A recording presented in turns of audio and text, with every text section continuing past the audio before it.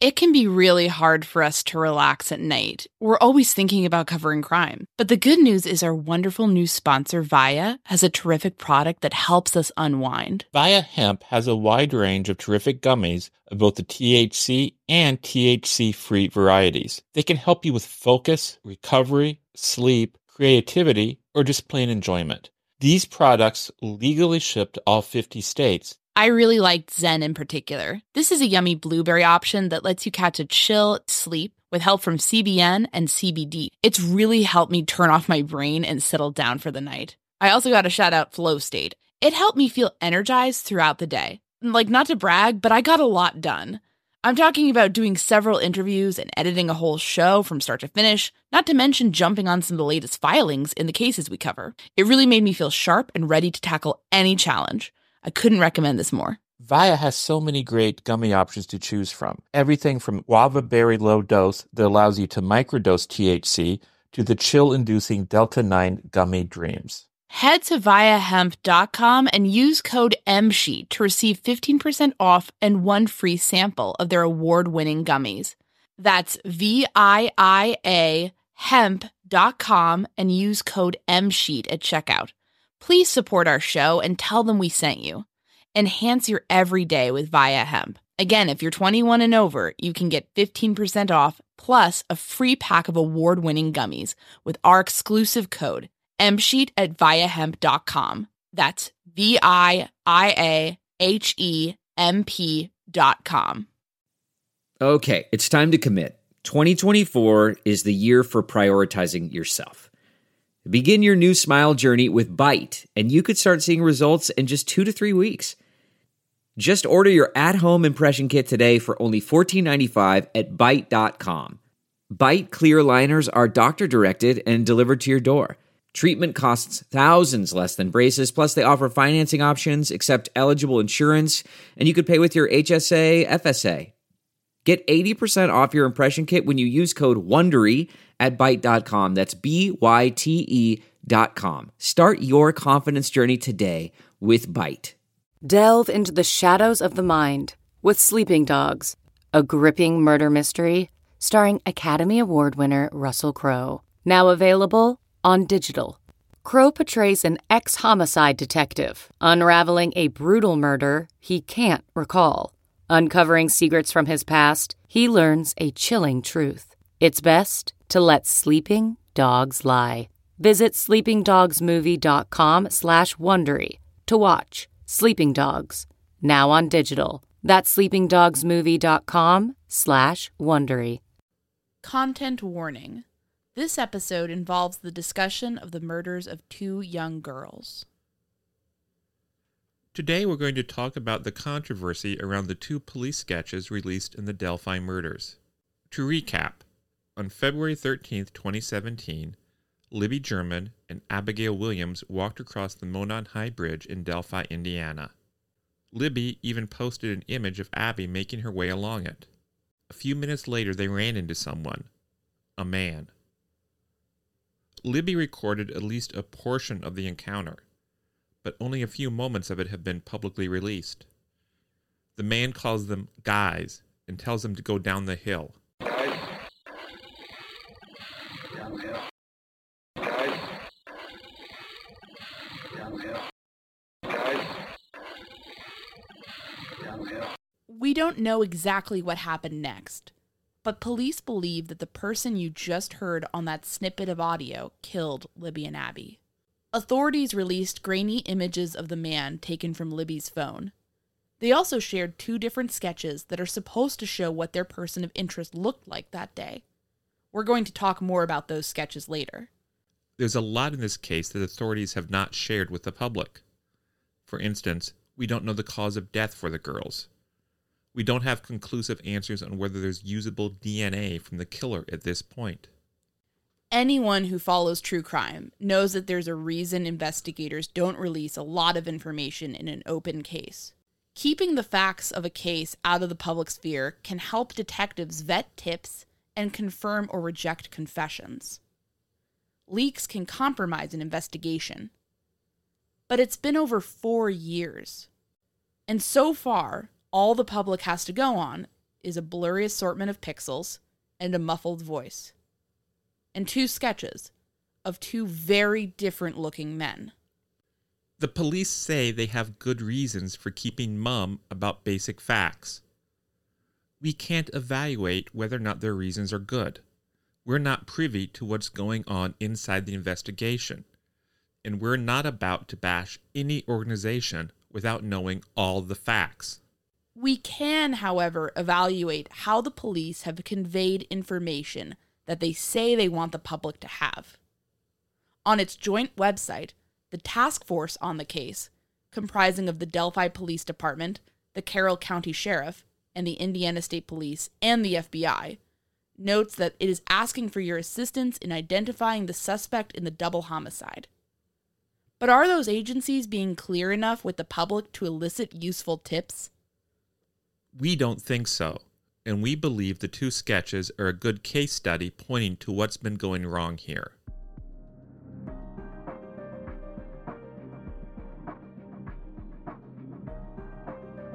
My name is Anya Kane. And I'm Kevin Greenlee. And this is The Murder Sheet, a weekly true crime podcast. Anya and I connected over the Burger Chef murders, a 1978 unsolved case involving the killings of 4 young restaurant employees. Now we're looking to track restaurant homicides. To help us understand the patterns of these crimes, we created a spreadsheet of nearly 1,000 eatery-related killings, the Murder Sheet. We'll be drawing on that data throughout Season 1 to give you a deep dive into undercovered crimes. We don't just rely on skimming the headlines. We dive into these cases to bring you in-depth coverage. We're the Murder Sheet, and this is the Delphi Murders, the sketches.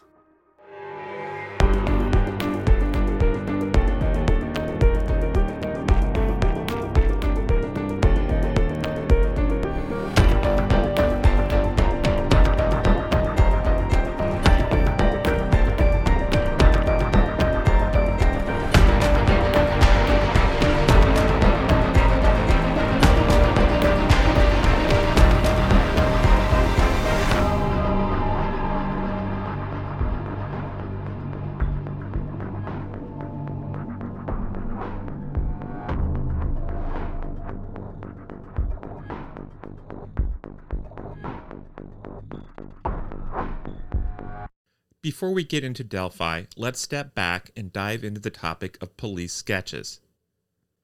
To be more specific, let's talk about 4 police sketches from 2 cases that Anya and I have delved into on previous episodes of You Never Can Forget, our ongoing miniseries on the Burger Chef murders. First, there's the story of how the Indiana State Police used sketches to capture a vicious rapist in 1979. If you want to learn more about this case, you can go back and listen to our 3rd episode, You Never Can Forget, The Tank. To recap, a woman we'll call Liz was out catching up with an old friend at a Denny's on the north side of Indianapolis in the early morning of April 1st, 1979. After she and her friend wrapped up their conversation, they said their goodbyes in the parking lot. Liz drove off into the night.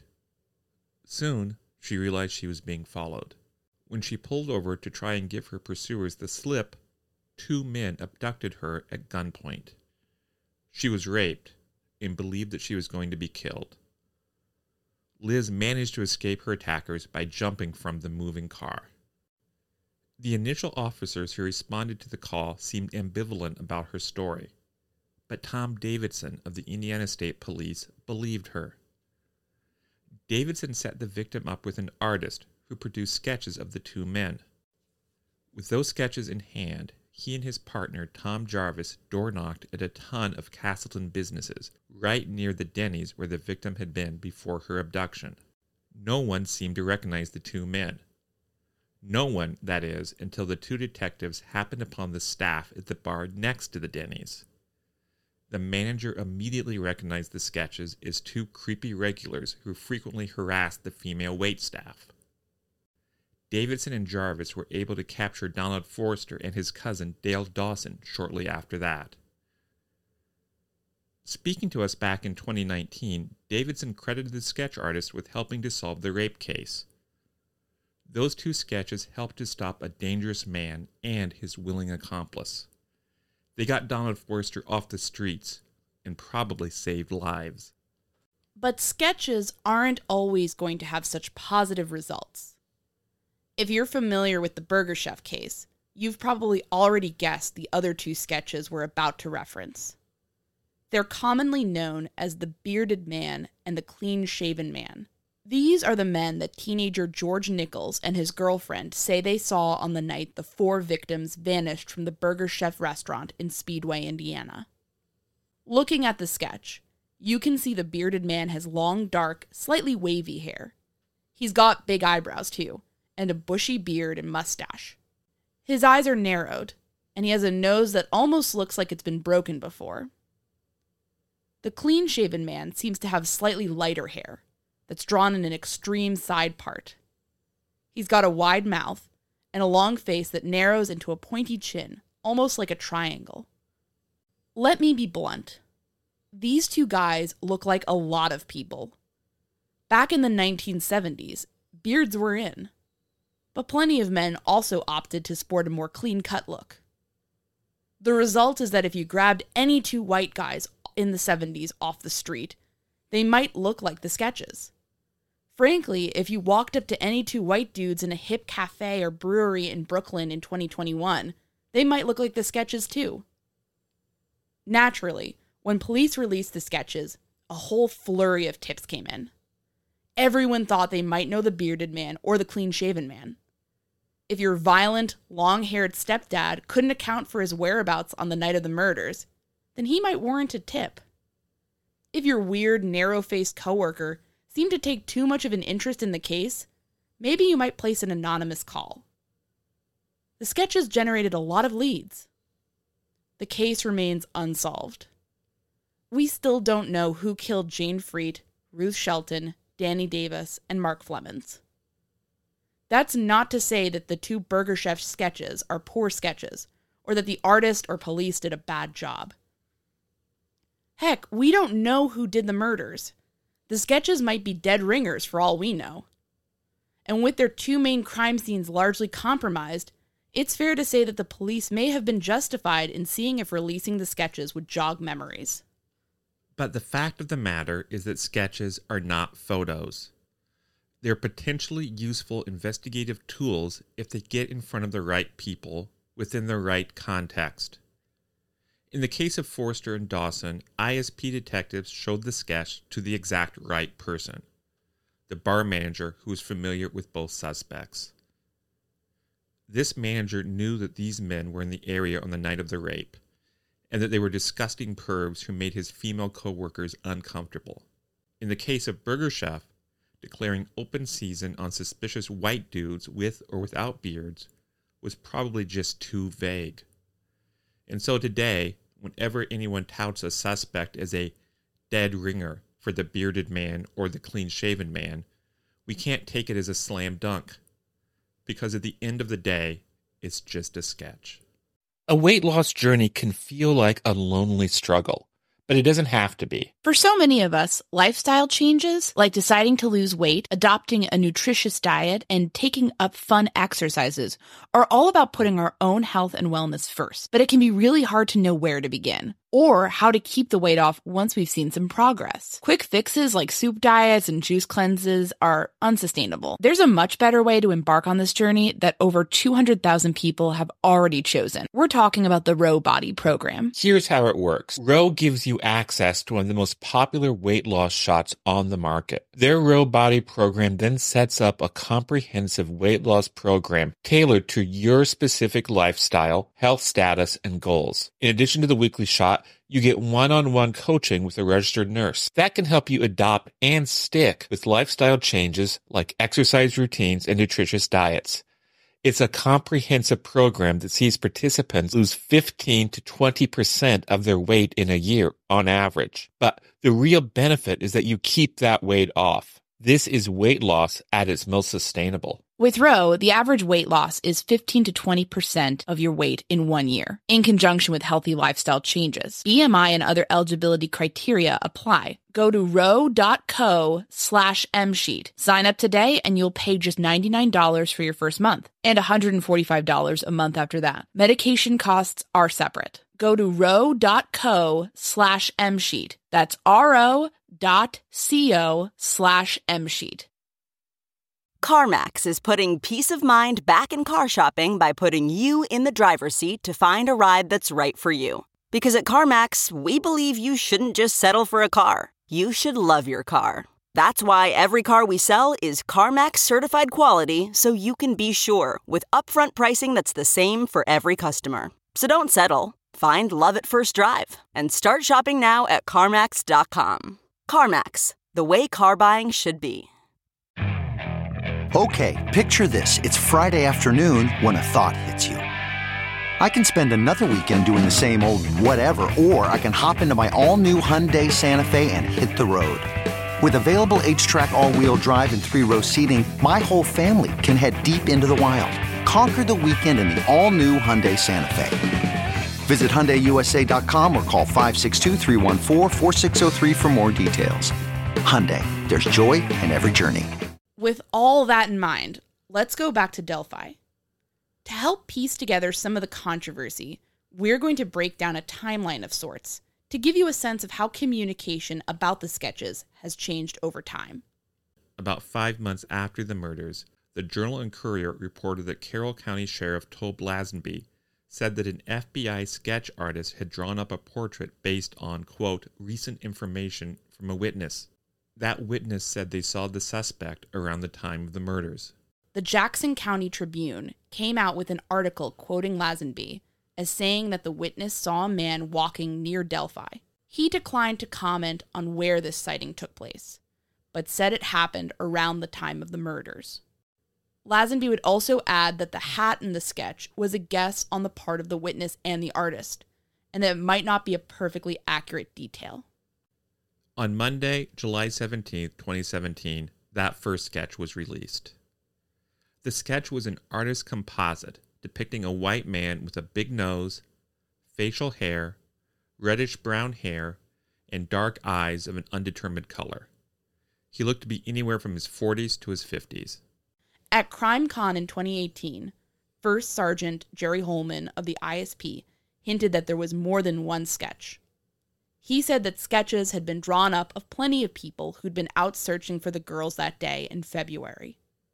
He even specifically mentioned that Mike Patty had been the subject of such a sketch, and that it could take weeks to create a sketch. Mike Patty, to be clear, is the grandfather of Libby German, and he was out on the trails that day the girls disappeared, frantically searching for his granddaughter and her friend. So, because of that first sketch, anyone following the Delphi case would know to be on the lookout for an older man. But that, of course, would change completely on April 22nd, 2019, the day of the press conference. After a cryptic announcement indicating that the agency was taking the case in a, quote, new direction, ISP called a press conference to unveil new information. A slightly longer video of the suspect moving along the bridge was released, along with an additional word spoken by the suspect. Guys, down the hill. We'll play that audio for you here again. Guys. Down the hill. Guys. Down the hill. Guys. Down the hill. But the truly explosive revelation came in the form of the new sketch.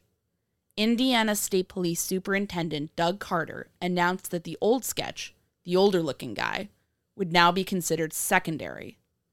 The new sketch looked nothing like the old sketch. This new sketch depicted a clean-shaven, baby-faced man with a turned-up nose and a head full of wavy hair.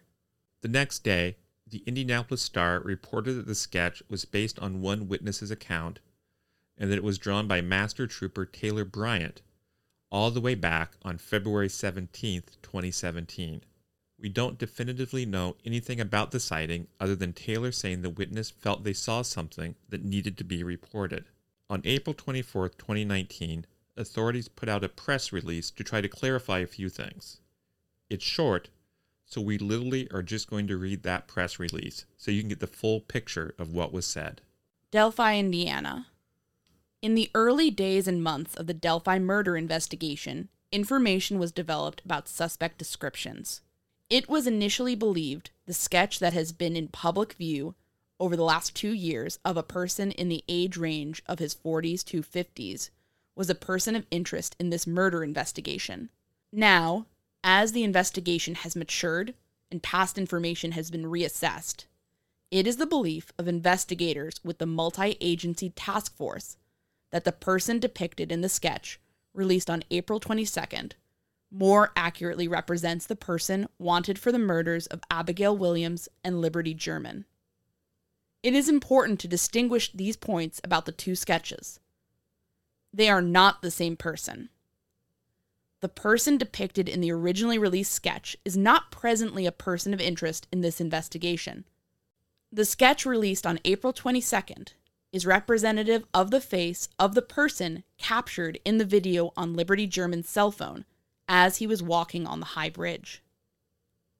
The person in the sketch released April 22nd is described as having a youthful appearance, but could fall in the age range from his 20s to late 30s. This person's appearance could look different today if he has grown a mustache, beard, or let his hair grow longer, or cut his hair shorter than depicted in the sketch. Members of the Delphi community should reflect back on people they know in the community that look similar to the sketch released on April 22nd, especially if that person has changed their appearance since the murders occurred in February of 2017. And there was also discussion around the new direction in outside media.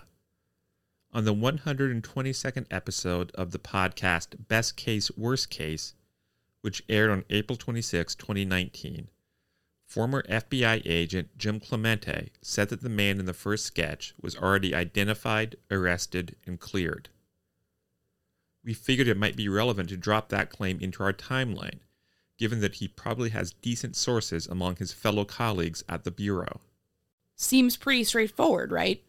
The two sketches are not the same people. The person in the first sketch isn't a person of interest. We can all move on from the sketch of the older man to the sketch of the younger man, right? Well, no. That's not what happened. From here on out, things devolved into confusion. On the one hand, we have individuals close to the case saying that both sketches may still be relevant. On the other, we have the idea that the man from the first sketch has been identified and cleared. On November 18th, 2019, Indiana State Police Sergeant Kim Riley spoke with true crime YouTuber Jim Wagoner about the new sketch. "We are not disregarding either sketch," Riley said. "We're looking more towards the second sketch that was put out on the 22nd of April of this year. We're not saying that the first sketch, there may be something there also."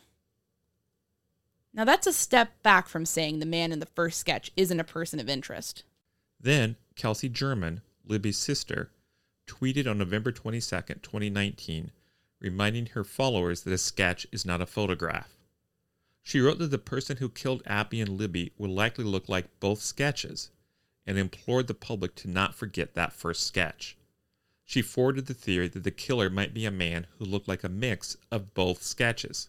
In March 2020, Superintendent Doug Carter made a rather odd comment on the true crime website Crime Lights. "I also believe very strongly that the sketches we have obviously are not photographs. They are what a person remembers. And I believe that when an arrest is made, and I still think that will happen, that we'll be able to lay those two sketches over one another and remove them and find the face of the killer." That almost seems to bolster the idea that the two sketches could depict the same person. In an interview with true crime YouTuber Jason Herbert on September 30th, 2020, Abby's mom, Anna Williams, said, "The basic answer that we have is what we were told when we were brought in to see the second sketch is, we've run this first sketch. We feel like we know who this person might be, or we've cleared up this particular person, and now we're going to look back at another person that other people also noticed might have been there that day. and now we'd like to talk to that person. To be clear, we're not blaming any of the victims' family members or loved ones for any confusion. They are all people dealing with a heartbreaking situation, the loss of 2 young girls. They've been thrust into the spotlight and forced to act as public spokespersons and advocates for those they lost. But we confess we have less sympathy for the police. These are professionals tasked with investigating major cases. Communicating clearly with the public is a part of that process. And frankly, it's baffling to think how things could have gotten so confused here. We'll also note that we asked the ISP to provide comment for this episode, and we told them what we'd be saying. We even offered to speak off the record or on background. That's journalism speak, respectively, for a private talk that can't be used at all, or a conversation that could be anonymously cited. They didn't get back to us. Here is what we sent them. Hope this email finds you well. We produce The Murder Sheet, a weekly true crime podcast, and we plan to do an upcoming episode dealing with the Delphi case. In particular, how some people have argued that inconsistent and confusing communications from the ISP have impeded public understanding. In particular, we are focusing on the issue of the sketches. In interviews, family members of the victims have stated that they were told that the person depicted in the first sketch was identified and is no longer a person of interest. Superintendent Doug Carter has stated that he believes both sketches depict the same person. We'd like to clarify the truth in our episode. Are the sketches different people? If so, were they working together to commit the crime, or has one been cleared? Are they 2 views of the same man? Would it be possible for us to have some communication with the ISP that would clarify this issue once and for all? Our preference would be to have an on-the-record audio interview with an ISP representative who is qualified to speak to this matter. But if that is not possible, it would also be helpful to have on-the-record written responses to interview questions we would provide, or even an off-the-record conversation with a representative of the ISP. Would any of these things be possible? We certainly understand that there is much more that the ISP cannot divulge about this case publicly. But we feel it would help public understanding of the case to have some clear answers on the sketches, which, after all, the ISP released as a tool to solve the crime. When it comes to this issue, we'd prefer to use our show to clarify and educate, rather than critique. To do that, we need more in-depth answers from the ISP regarding the sketches and what they mean. And again, they failed to reply. We have a lot of thoughts on all of this, so right now we're going to take a break from our usual programming to briefly go off script and talk about this situation. I think we'll start things off here by just reiterating that we do not have sources within the investigation. We do not know what is going on within the Delphi investigation. And I think my instinct is always to be very cautious when we are talking about, potentially critiquing a law enforcement agency that is tasked with looking into a complicated crime like this. Because my feeling is there could be stuff going on behind the scenes that perfectly explains everything that's going on right now. Yes, it's entirely possible that they have an excellent reason for not releasing cause of death or some of the other details. It's harder to imagine a good reason for allowing things like the confusion about the sketches to go unclarified. Yeah, I mean, my like rationalization brain would love to think that the FBI told ISP and the local law enforcement to basically like cloud the waters somehow, like that will help. But I mean, it's been 4 years. I don't think that's what's happening here. It seems unlikely. So, I think that when you're asking the public for help, when you're saying we need the public to identify this man, it's incumbent upon you to communicate clearly with the public about what exactly you're looking for.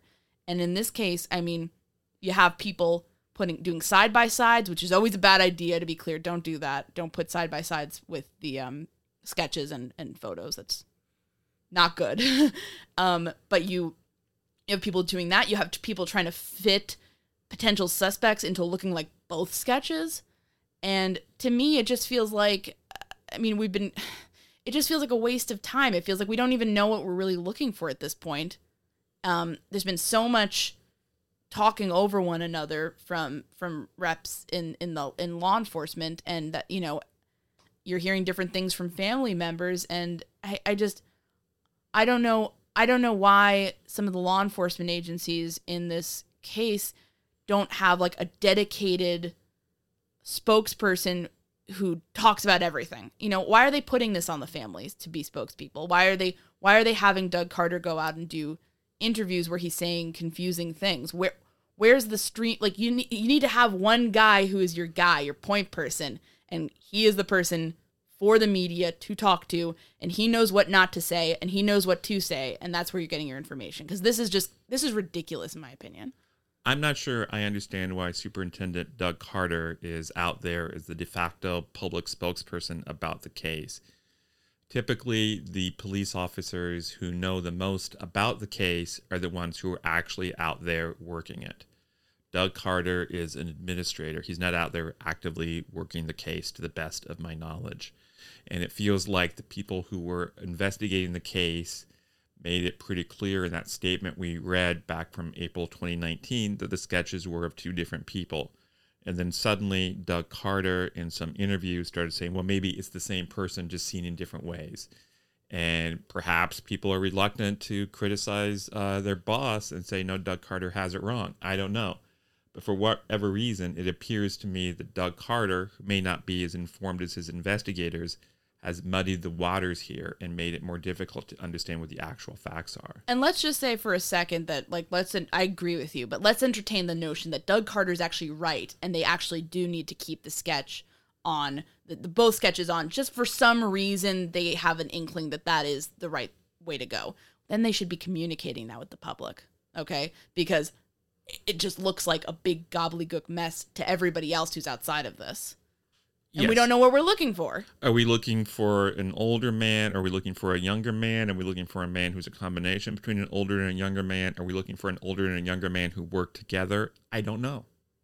We don't know. No one knows what they're looking for. And frankly, this feels like a case where, I mean, I hope to God that they solve this thing, because those families deserve justice. Those girls deserve justice. That community deserves justice. So I really hope I'm wrong here.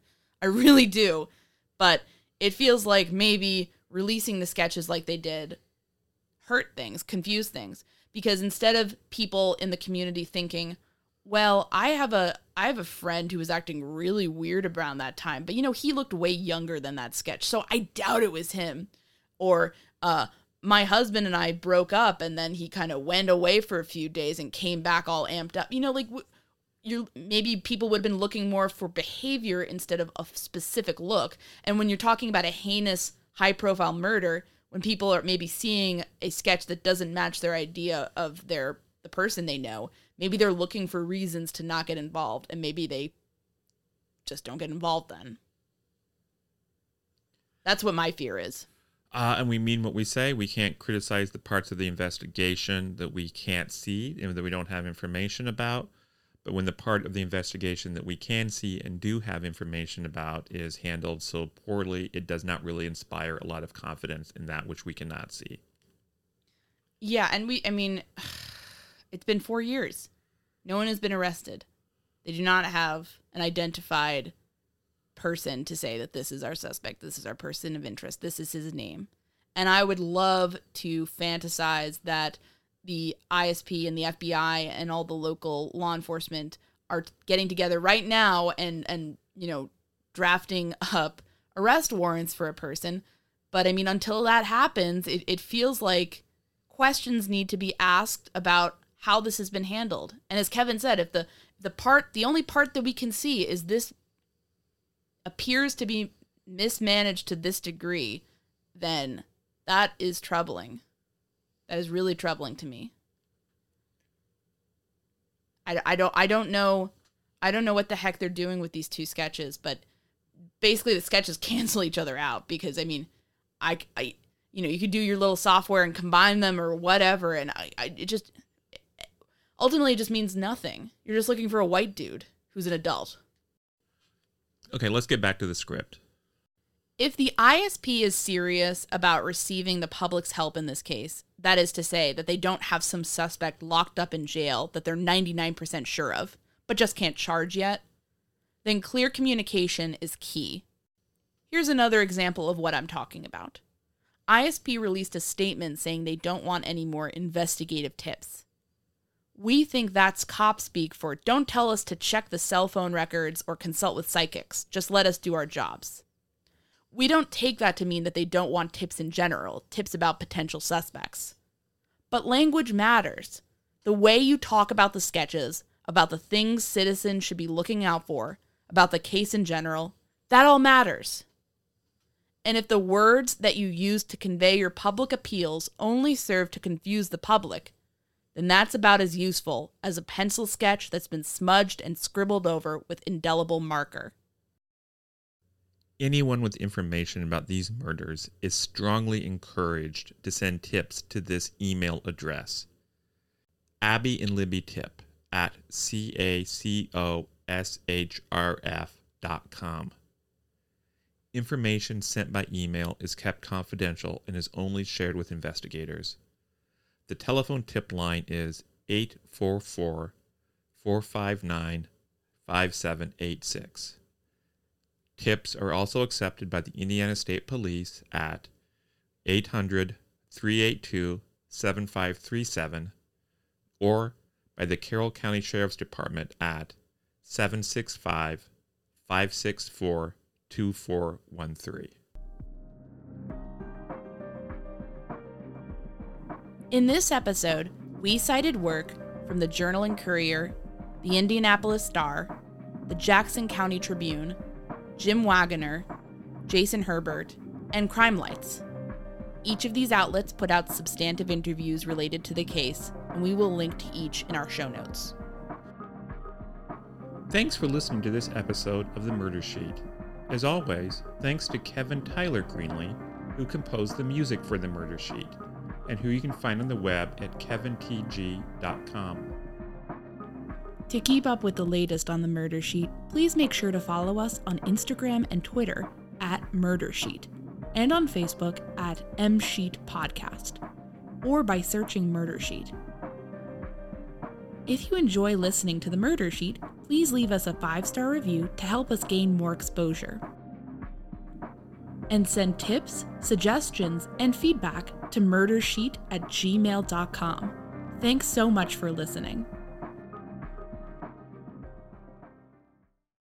Audible is the destination for thrilling audio entertainment. Allow your imagination to be piqued by stories that are brought to life through captivating sound design, eerie soundscapes, and dynamic performances. As an Audible member, you'll be able to keep your heart rate up month after month because you can choose one title a month to keep from the entire catalog, including the latest bestsellers and new releases. If you're in the mood for a shocking psychological thriller, check out None of This Is True by Lisa Jewell. Embrace brand new exclusive thrillers from best-selling authors who are guaranteed to keep you gripped. New members can try Audible free for 30 days. Visit audible.com/thrill or text thrill to 500-500. That's audible.com/thrill or text thrill to 500-500.